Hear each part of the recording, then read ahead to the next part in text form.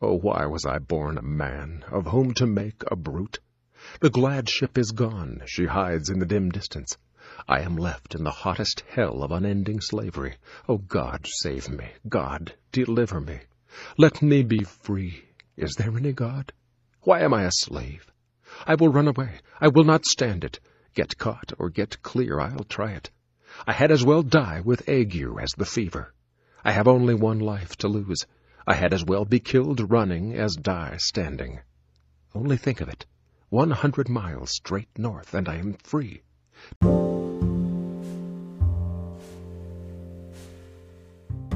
So if you're not aware, that was Frederick Douglass. I've been reading Frederick Douglass, Du Bois, and Booker T. Washington. I don't even remember how I heard about this.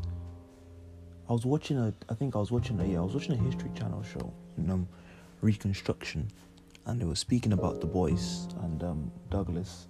So I decided to read their book. So there's a book on audiobook which is really good called it's like 3 books in one, really. It's a book with a compilation of Douglass, Du Bois, and Booker T. Washington. So the first bit is the bit about Douglass, where he narrates his story of being a slave and how he escapes, and that's just an excerpt from it. Now you can also find this on YouTube, by the way, and I'll put a link in the description below so you can access it if you want. It's quite an interesting read, actually, very, very interesting. His mannerisms of writing are very funny, and he just sounds just interesting. There are also some actual just funny bits in there. There's a bit in there where he basically beat his master up, and then his master does that thing. See, when you beat someone up and someone's like, "Oh, well, I was going easy on you. Next time, then you see." And then he kind of basically said, "Oh yeah, right, next time." And you don't want the smoke, basically. So when I started reading it, I got a very it's a fascinating look, because I've always wanted to know history from that kind of perspective of, he was writing that as a kind of memoir. So it wasn't professional writing. He was just saying the story of how his life turned out. Whereas when you watch a lot of history stuff, it's often, told by historians and professional writers, where they're just telling you the kind of, the picturesque stuff. Not the good stuff, but necessarily, but more like the stuff you want to hear. Whereas you just kind of want, an ordinary slave's perspective, which is kind of what he gave. So I found out to be very interesting. And then I did take some few things away from it, which kind of was the reason why I was making this podcast. So that's kind of what I wanted to share in this podcast specifically. So I remember I was on a podcast recently, which is going to come out very soon, and I compared our current economic system to slavery, and everyone was a bit, shocked at the comparison, because they kind of thought it was like almost going too far. Not that it was rude or anything, but it was like a bit unrealistic. But after listening to this book, I'm even more convinced of it, and I'm going to explain why. A few takeaways I got from the book. Now, when you read this book by Douglass, there's a bit in there where he talks about his master dying. So basically, his master dies. I shouldn't really spoil the book, but for referencing, I'm going to have to. I'm sorry, some of it. And they have to have, his master didn't leave a will, so they have to have a valuation of all the slaves. So all the slaves that were living like all over the place, they have to bring them all together so they can like split them up between the children of the masters. And what struck him was the lack of control the slaves had. So they could be sent off with this person or that person to go do this job or that job, and they didn't really have a say. They were just standing there, not talking, not doing anything, just waiting for their fate to be decided onto them. And to me, I think that kind of was reminiscent of our current economic system. People always say like, well, you have choice between, this job and this job. You can just quit this job and do another job if you want. But I think when you look at that situation, that's like someone saying to him, well, you have a choice. You can work for this master or this master or that master or this master, or you can be sold to this guy. You're still selling yourself, the fundamental facts of the matter hasn't changed. And that was one of the points the people I was debating were making. They were saying, yeah, but now you can't compare it. Now we get paid. Now we get this. Now we live at home. But when I thought about it, it just seemed basically like it seemed almost like what's the word I'm looking for? Like window dressing. You know, it's like saying we're gonna have a slave, but instead of, you know, beating him every day for no reason, we're not gonna beat him unless he does something wrong. We're gonna have him not sleep outside, but sleep in a little hut. We're not gonna, we're gonna make sure we feed him 3 times a day. We're gonna make sure we do this, that, and the other. But the fundamental, fact about his life, which is the fact that he's a slave, that's not gonna change. That hasn't changed. So all these other, freedoms that you might enjoy, they're secondary.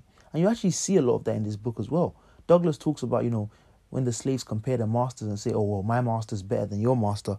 And interestingly, they used to internalize a lot of the things their master was. So if their master was rich, they'll say it as though that, that wealth is their wealth.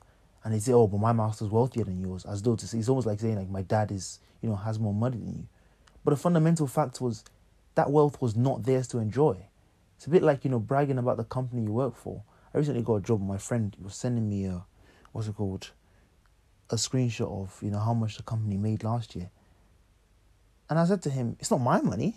It's not like they're going to share that equally between us. I'm just going to get a crumb of, all the stuff I was worked for.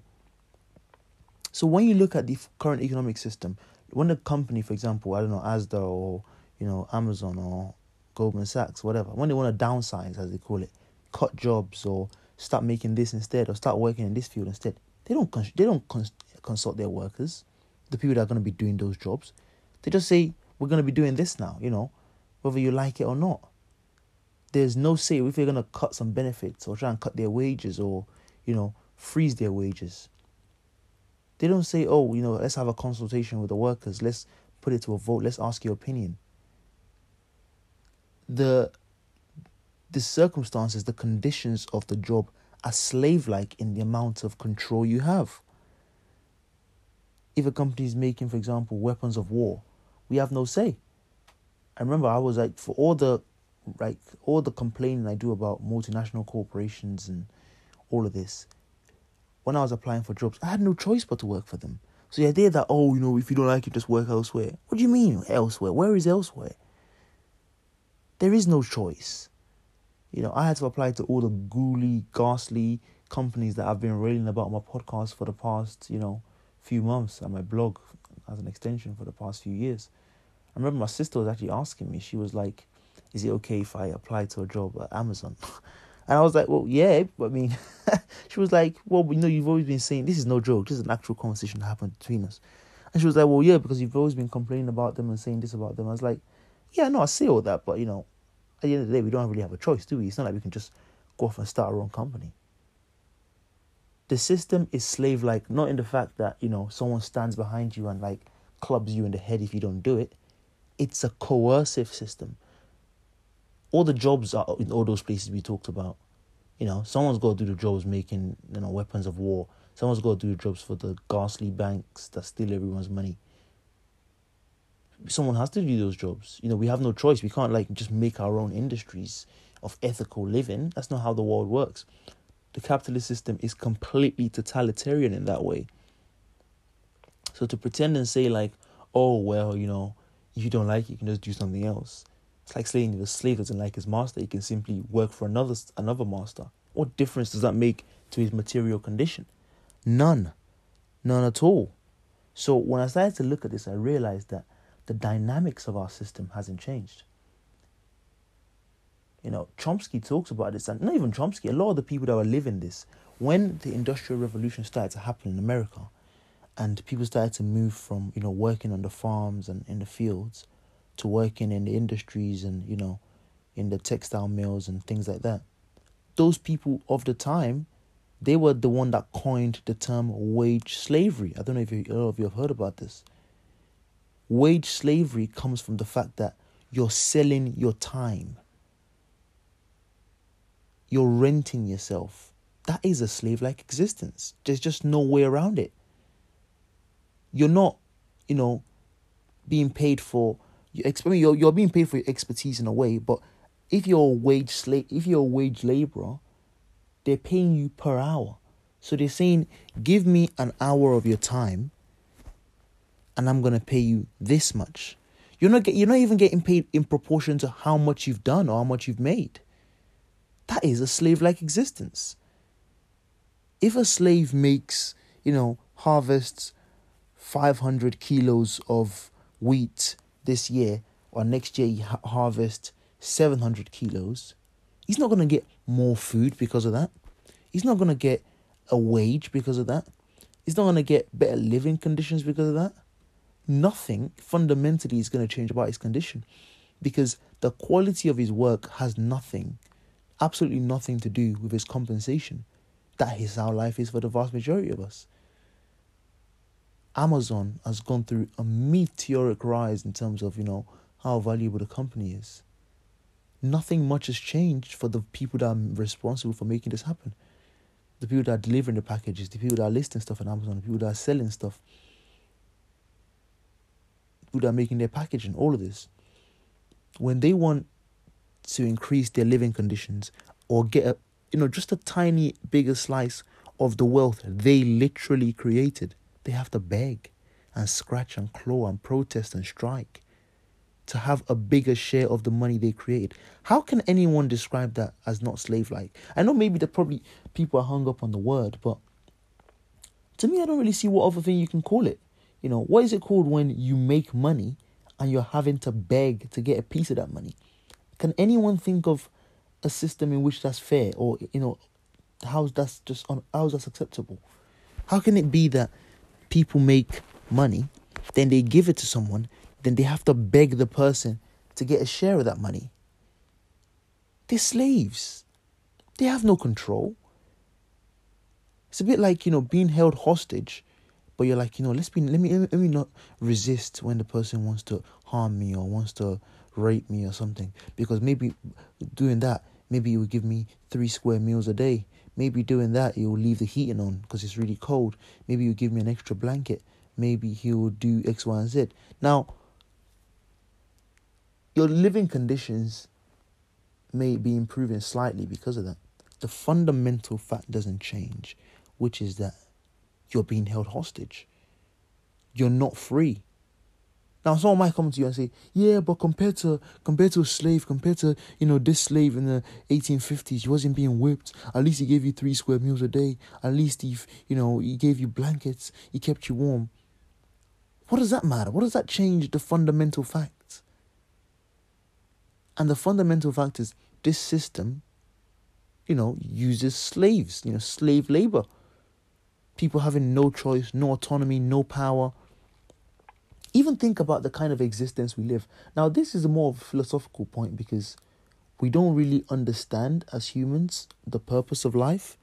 So it gets a bit confusing. But think about just a normal human life for any of us, Oh, Capgemini, that's the company I work for. I just got distracted. Someone's born, you grow up, you start going to school. You go to school till you're 18 or maybe 21, 22, you go to university. Then you begin working. You start working 9 to 5, 2 days off, 25-day holiday a year, maybe more sometimes. And you do that for 50 plus years until you're about 60 something. You retire, you live for a few more years, you're tired, and then you die. What was the purpose? Now, what's incredible about it is you're working all these hours. You could work half that time and still make more money. The only reason you're not making that much money is because the people paying you decide not to pay you enough. So they pay you so that you have to keep on doing it. The next day, the day after that, the day after that. And you do this for 50 years. You spend the best of your life, slaving away for this person. All for what? For them to make even more billions than they already have, that they're not even ever going to be able to spend. Think about it. Jeff Bezos, like I always say this, he could pay £50 an hour and still be $100 billionaire. But instead he pays £8.50 an hour, or I think 15 now for over 21s or so. And because of that, his workers have to slave and slave and slave just so they can do another job, so that they can be back there doing it the next day. What kind of existence is that?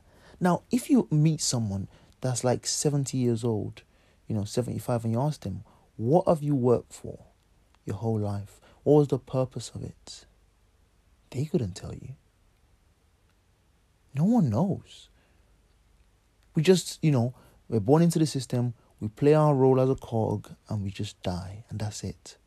And I think that's an important messaging point that the left has to potentially, my opinion, let me not say it, I'm prescribing to the left like I'm all-knowing, but that's something the left could potentially seize upon to appeal to people. Our existence is so fragile in the sense that, we could die, someone could die tomorrow. Jeff Bezos and all these billions, that can't protect him from a car crash tomorrow. Or death by any means. He could die in his sleep. But let's say he doesn't, and he just lives a relatively, stable life. He lives to about 80-something and he dies. You have Jeff Bezos living to about 80-something, being the wealthiest man in the world, and then dies. And then, that's it. His wealth can't go with him to the grave. Although he could, like those pharaohs, but he can't exactly use it, can he? Or you have an Amazon employee that's worked in retail for, 40-something years, had to come out of retirement and then work, and then she dies at 80. Now, what was the point of Jeff Bezos stealing her labor and paying her so little that she had to work so many hours when they're both gonna die, the same way? What was the point of that? We're all gonna live, 70 to 80, if we're lucky, miserable lives on this earth. Why can't we just, I shouldn't say miserable, just confusing, because we don't really understand our purpose. But why can't we all have a system where we all enjoy our very short time on this earth? When you start to understand, our species, we're very young. We're only 200,000 years old. And the planet has existed long before us. Now, whether it's going to exist long after us, it remains to be seen with what we're doing to the planet in terms of climate crisis and stuff like that.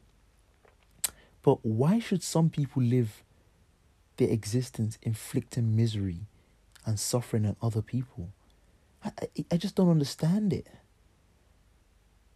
It makes no sense. And what you start to understand when you ask that question is that the people that are the so-called masters of this system, they are just as much slaves to the system as the people on the bottom. There is little distinction in that regard. So it will be a bit like, again, to use the analogy of being held hostage. Someone's had some people hostage for 5 years, and then he gets some new people hostage. So he puts the people that have been hostages for longer in charge of managing the new hostages. Now, because they're managing them, they have a bit more rights. They can deny them food, deny them water, deny them, good clothing, or etc., etc. But the fundamental fact remains, they're both being held hostage. Now, the rich are slaves to the system. We're slaves to them, but the rich are slaves to the system. What do I mean by that? What I mean is, if you ask any wealthy person why they keep on accumulating wealth, they couldn't tell you. They honestly do not know. It's almost like some kind of, rabid feeling inside of them. It's like asking a human being, why do you want to, have sex or have children? It's all sentimental. Oh, for feelings, for emotional attraction, for what's the other thing people say? Intimacy. But there's no real underlying reason. We can't really understand why we want to do it. We just know that as animals, it's a thing we want to do, and it's a thing we just do. It's a feeling we get, and it's an itch we got to scratch. But going beyond that, we don't really know why it is that we have to do this. It's the same thing for rich people. They couldn't tell you why they have to, subjugate people.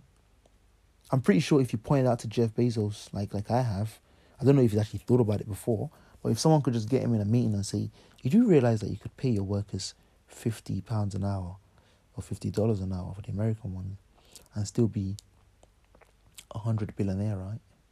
I'm pretty sure that will have absolutely no effect on what he's doing going forward. For him to pay his workers $15 an hour, it took Bernie Sanders shaming him, and embarrassing him and going around telling people that this guy is a disgrace. And then he, reluctantly agreed to increase it to £15 an hour. I'm not sure he even did that because of the goodness of his heart. I think he probably did that to trample on his competition who can't afford to pay that. Well, again, not that they can't afford it in terms of actual money. They can't afford it because their stocks will look bad. There was literally an article that was in Axios, and it said, they quoted an executive that said, we would pay our workers more, but that'll be bad for the stock market. So essentially, there's this game we're playing with numbers, and if we actually do stuff to improve people's lives, we might ruin our game. Again, that's the kind of system we have. And that system, sad to say, is not one person's fault. It's not Jeff Bezos' fault, it's not Bill Gates' fault, it's not Warren Buffett's fault, because this is a system that's existed long before them. Again, you could have the same conversation we were having. As I'm reading Frederick Douglass, you could have the same conversation with slaveholders and say to them, you do realize that the people you have as slaves are brutalizing, to such an extreme amount. Again, slavery didn't begin with African Americans, so let's just get that out of the way. But you could say to them, if you just employ these people and pay them a decent wage and let them have, rights as workers, you could still be making incredible profits, right? And I'm sure that occurred to them. They know that. But if they're not doing it, their neighbor who has slaves will be doing it. And that's really a lot of the time the motivation for these people. They're trapped in a game where they can't stop playing because they'll be eaten alive. But they don't really have any other reason for not doing it. At every level, everyone in the system is replaceable. And that's just a sad fact. If you start right from the bottom, the people, let's say we take an organization like McDonald's, the fry cooks or the cleaners, if they quit, someone else is, there's many people waiting to take their job. They quit protesting the system, saying, I will not be part of this evil corporation that steals people's labor. Yeah, so what? They'll just get someone else to do it. The line manager, same thing. The regional manager, same thing. There are many people lining up to do his job. The country manager, the continent manager, all the way to the top, the CEO. You think that if the CEO said, we're going to have to start paying our workers 50% of all profits because that's the moral thing to do, he wouldn't even be able to finish that speech. They'll fire him so fast. The board will fire him. They'll just appoint a new CEO that'll be doing what they want. And if the board and the CEO decide together that we're going to do this because it's the moral thing to do, do you know what's going to happen? Subway will keep on paying the slave wages that they're paying. And next thing you know, all the investors will start buying shares in Subway instead because Subway are a more profitable company. Next thing you know, McDonald's is going to declare bankruptcy, or they're just not making enough money. Subway buy them and start doing the same thing they were doing before they went bankrupt. At every level, the system is exactly that way. It doesn't, just one person cannot fight it. At one level or at any level, one person can't fight it. It's going to require incredible solidarity. And again, it's the system that has to go. I know it has been a good thing on the left to demonize billionaires, which I guess sometimes it helps people understand it more, because if you start telling them about the system, maybe, but you really have to start educating people on the system. It's not one person's fault. And this system has existed long before these people, long before us, long before anything we have here. And this system will most likely continue to exist until we radically change it. Now, I don't know how that change is going to come about, but I don't know, it just kind of seems unsustainable right now, doesn't it, with everything going on.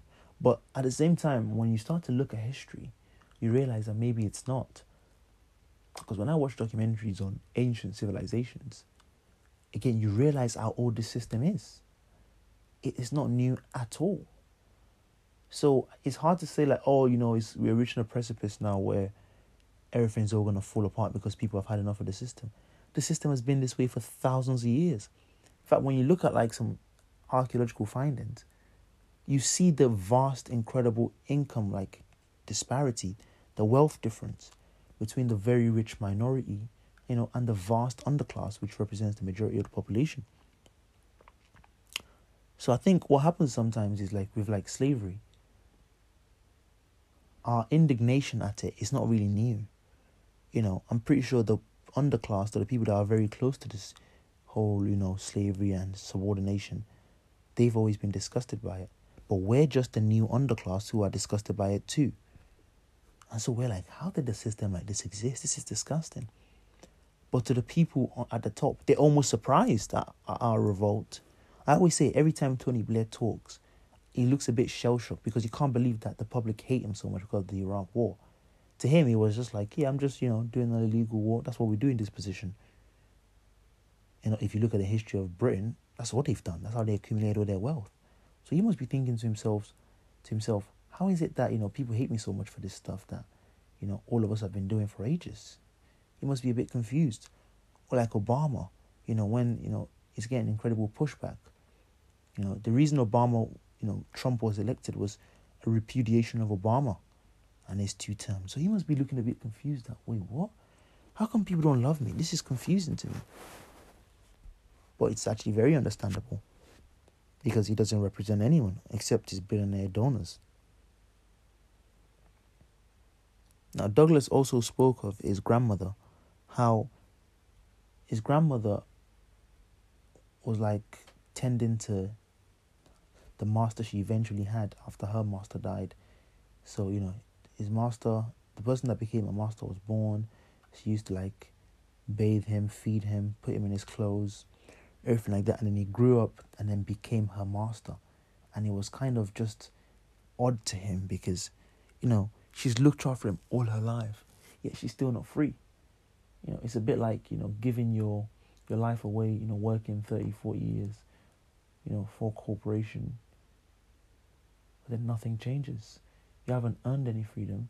They're still, in your old age, you're going to start cut your benefits, cut your healthcare, cut this, cut that. You have old people going back to work. I think the idea that, just think about that, a 68-year-old, I think the average life expectancy, around the world is probably like 60 or something, maybe 50 something. I think in our country, the average life expectancy is like 70 something. Think about the fact that people are working until they're 68. So that is about 2 years less before they are projected to die. Just think about that for a second. People are working right up until their life is projected to run out. Is that a sane system? Is that like a normal thing? I guess it's normal because we all do it. But sometimes when I think about it that way, it's incredible to me. A 68-year-old, retirement age is 68. What? That's immoral. And again, this is not 68 because if people don't work this long, then, everything's going to collapse. This is so the people that already have, more money than they can spend in several lifetimes get even more money that they can't spend in several lifetimes.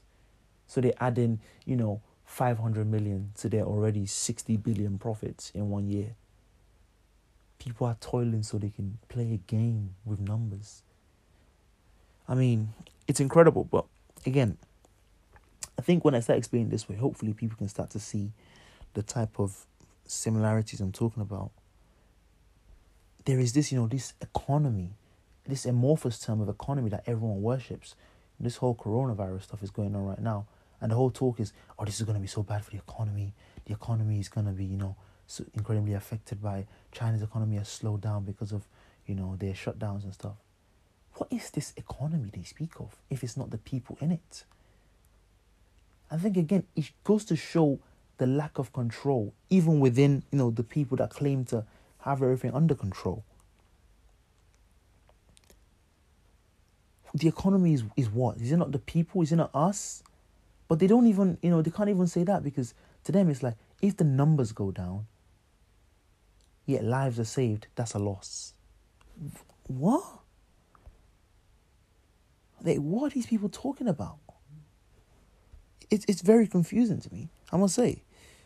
Speaking of which, the US passed their bailout, $2 trillion with a T. Now that number is a bit misleading because it's actually been reported in several news outlets that they've been giving the stock market 1 trillion a day.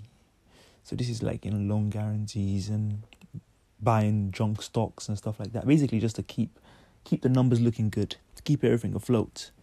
Now, I think I read this about 10 days ago, maybe 9 days ago. So let's just say 9 days ago. That's 9 trillion. And they passed 2 trillion. Now, in this budget, they gave everyone making under 75,000 a $1,200 check. Just a one-time check, not a monthly thing, just a one-time thing. So think about that. They've been given the which I think that costs about 500 and something 90 billion or something like that, even less than that maybe, because they're not giving it to the whole population. Now they've been given the stock market 1 trillion a day. People that just play around with numbers. They don't even. It's not like they need that money for food or rent or those kind of essential stuff. Just normal, just messing around. It's like a game. They've been giving those people 1 trillion a day. And then they gave the people, the people that are actually going to be affected by it, they're going to be kicked out of their homes, they're going to go hungry. They gave them a one-time check of $1,200 that comes altogether to be about 400 or 500 and something billion for the cost. So in the 2 trillion, there was like 70 billion for Boeing. There was all sorts of bailout. And the Senate leader, the Republican, Mitch McConnell, he was literally on the floor of the Senate complaining about how bad the futures market was looking because they hadn't passed the corporate bailout. In fact, the first bailout didn't even really have that much money in it. I mean, again, these are the people. You have to understand, I feel sorry for these people because, again, that's what they know. Their mind is diseased by capitalism. And when you read this book, which is a very good book, by the way, it's kind of like a book review, so if you want to, you should read this book. When you read this book, what you find is that the people running it, a lot of people, when they look at slavery, they think of it as a black-white thing. It's not. A lot of white people oppose slavery. But the people running it themselves, they didn't really know how to stop. Like, a slave owner didn't really know how to, just give up his slaves and start paying them for actual work and stuff. Because that doesn't work that way. Even if a benevolent, slave owner was like, I'm going to treat my slaves nicely, I'm going to give them this and give them that, increase their, you can even pay them if you wanted. But the fact of the matter, the fundamental fact of their life, which is that they're enslaved and they have no freedom, doesn't change. That's the same thing with capitalism. We can make it look good around the edges. We can put some socialist incorporations into it. We can, make it look nice like that. Again, it doesn't change the fundamental fact of the system, which is that this obsequious, sycophantic worship of capital, of money. That's what capitalism is. This worship of money, of paper that doesn't even make any sense. I was making a point with my friend the other day that if you gave a dog, a $20 note, they're not going to know what it means. It's nothing to them. It's only to us because it's a made-up thing. And it's so made up that we can literally print as much of it as we want to, which is what we're doing right now anyway. So it's kind of odd that out of all the things that could potentially be important, human life, animal life, life in general, family time, happiness, morals, we choose to prioritize a weird piece of paper that has no actual value. Even within ourselves, the value of capitalism is all made up. Right now, we're looking at suspending rent payments. Now, that's what people are going to say to you. Normally, you'll be like, oh, well, you say money's so valuable. How are you going to be able to pay your rent? Now, if they suspended rent payments for 3 months, what would happen? Nothing. Absolutely nothing. After 3 months, we'll just pick back up again. Because nothing will do to suspend rent payments, and they've already suspended mortgages. So no one needs the money for now because they don't have to pay anyone. That's literally how it works. Especially when you talk about something like rent, where you're not paying for an active service, you're just living somewhere. So what if you don't pay for 1 month? Just get it the next month. That's how easy it is to stop playing the game, But we dedicate so much to this game that, people's lives, like people were selling other people as slaves, which again, they didn't begin with the Americans. People love to, act as though history began 1700 years ago. This is a very old tradition. But that's how much people worship this paper. And when I start to do some research and I look at ancient history as well, you see that because of this system of capitalism, a lot of our development has been developed around capitalism. So when you look at our society right now, when I was making the point the other day that our economic system is very, very similar to slavery, a lot of my friends were like, whoa, what are you talking about? We have freedom, we can do this, we can do that. I mean, to them, it was like freedom as though, like, you know, we're not in chains. So that counts for freedom. But I wasn't making that point that, you know, it's a, you know, a literal comparison, even though the comparisons are more or less literal at this point, you know. All the things we do in capitalism is completely coerced. That's like saying to a slave, if they don't like this situation, they could run away or could just kill themselves. Oh, yeah, they could. But first of all, who wants to kill themselves? Secondly, who wants to run away when you're gonna get caught and be tortured for doing that, just trying to set an example for the next person? So to say, you know, well, we have choice, we can quit our jobs and, you know, get another job. Don't be ridiculous. Don't be ridiculous. What difference does that make if this next job is just as bad as the other job? You know, that's like saying, don't work for this slave master, work for the other slave master. Okay, so what? There's no difference. I'm still a slave. Hello? So when you think about these things, it starts to make a lot more sense. And even when you look through, like I said, the details of what it is, the fact that we have to pay, you know, so many things. We work all our lives, which is just so insane and ridiculous. That's another thing this whole system has exposed. You know, people are working from home for the next 2, 3, 4 months. And the war doesn't end it. Instead of seeing, you know, the central line packs like, you know, like a fish, like a tuna can or something every morning, the trains are completely empty. The world hasn't collapsed. Society's moving on. You're working from home, you're doing it online, you know. Some people go to, you know, to work and sit in front of a computer all day. You can get a computer at home, you know. There's no need for all of this. We have instant messaging now. I don't know, you have to do something on your computer. You send it to your superior. So they say, okay, make this change, make that change. Email it back to you. Why do you have to travel from your house to do that? Well, I'm sure if you said this to some idiots, establishment people, I won't call them centrists or right-wingers, they're establishment. That means they just like how stuff is now. Their brains are completely broken and empty. That they can't think of any other way. All they can think of is wherever we have now. Wherever we have now is what we can always have. You know, if you said to those people back then, 200 or 300 years ago, we have to end slavery. What are we going to do with all the black people? Are we just going to let them, you know, live next to us? And what if they kill us? What if they do this? Again, their brain is broken. It's like people that will say, like, how are we going to pay for, you know, free university tuition? Scotland, we give money to Scotland. They have it for free. It was free in this country 20 years ago. But apparently we can't pay for it. In fact, again, think about the fact which I brought up before. Only 25% or 30% of people go to uni. Somehow we can afford to have free education up to 18 for 0 to 18-year-olds, but we can't have it for if you turn more than 18. What's the cutoff point? That's just a made-up thing in our heads. But these are the brain-dead idiots that pass off as intellectuals. And it's funny because it's a lot of the time they go to uni as well. And I think that's probably where they get their confidence from, to think they're so smart to say that. But how are we going to pay for that? You know, we can't afford it. Don't be an idiot. But I think it's a shame because I can't really... A lot of those people, I don't know, some of them I don't speak to anymore. Some of them have changed their minds, which is always good. But the vast majority, I just want to get in their face just to ask them, like, do you feel stupid now? Like, do you feel stupid for carrying water for these people that want nothing but to ruin our lives this whole time? But I don't know, it's a shame. Maybe I'll find one.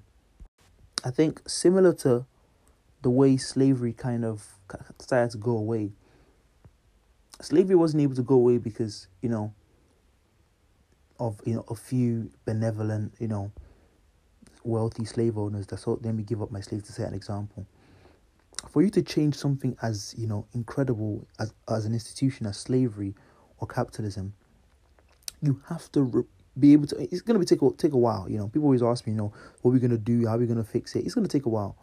But it has to start with a massive education program to rewire the thinking of people. You know, what this whole problem stems from is from that thing which is the worship of capital. We have to remove that from people's minds. Human life, maybe not human life, all of animal life, let's just keep it 100. Animals, they feel pain too. That has to be our priority. When we think and say, even if we did have, a finite amount of money, if someone said, give up your money, give up all the things you own, or I kill your child, what are you going to do? Or I kill your mom, or I kill your dad, what are you going to do? You're going to give it all up. So sometimes you have these centuries saying the stuff like, we can't afford it when we talk about, homelessness or child poverty. And you're thinking, what's the alternative? The alternative is that we continue to have children in poverty. Is that a sustainable, do you hear yourself, when you say that? Or we can't afford it. What do you mean we can't afford it? We can't afford morally is to have 25% of our children in poverty. What we can't afford morally is to have, I don't know how many thousand people sleeping on the streets in 2-3 degrees. People dying from exposure. Do you know how, barbaric that is? People are dying because they're outside exposed to the elements. This is the 21st century. This is not like, our civilization started, 200 years ago. How can that be? How can that be in a normal society? That people are dying from exposure to the elements. As humans, like I said before, we have fundamental things that we need to survive. Food, water, shelter, We don't even guarantee any of these things. These are things that even animals more or less have guaranteed to them because of how they live. And we don't even guarantee it to our own people. We farm these things in incredible numbers where we can afford to give everyone. But then we now put, a code, put it behind the locks and say, you have to have this made up paper thing we need, and then we'll give it to you. What is that about? Maybe if that would like charging for oxygen. We all need oxygen. You know that. You're going to charge for oxygen as well? It's insane. So we have to start centering completely remove that money. I don't know if the paper, I think maybe the paper can remain. But again, the paper is getting so irrelevant anyway. When we all move to all digital, using bank cards and stuff like that, the paper is going to be completely irrelevant. Then it's just going to be fully zeros on a computer screen, which is more or less is now anyway. They want to give someone £10,000. Just type 10,000, enter into the account. They have that money now. It's a made up system. Especially if you have a good manufacturing base where you're developing most of your own things. You're paying yourself. The government borrowing is like you borrowing from your savings account and then saying, I owe myself £50. I guess, if you want to put it that way, but it is your money at the end of the day. You don't owe anyone anything. You've taken money from yourselves. So I think hopefully, I don't know, I'm not optimistic, but hopefully, because we did this with the bank bailout as well, and then 2 years later, the Tories were telling us we have to tighten our belts, even though our belts, were not fully tightened somehow when the banks wanted the money.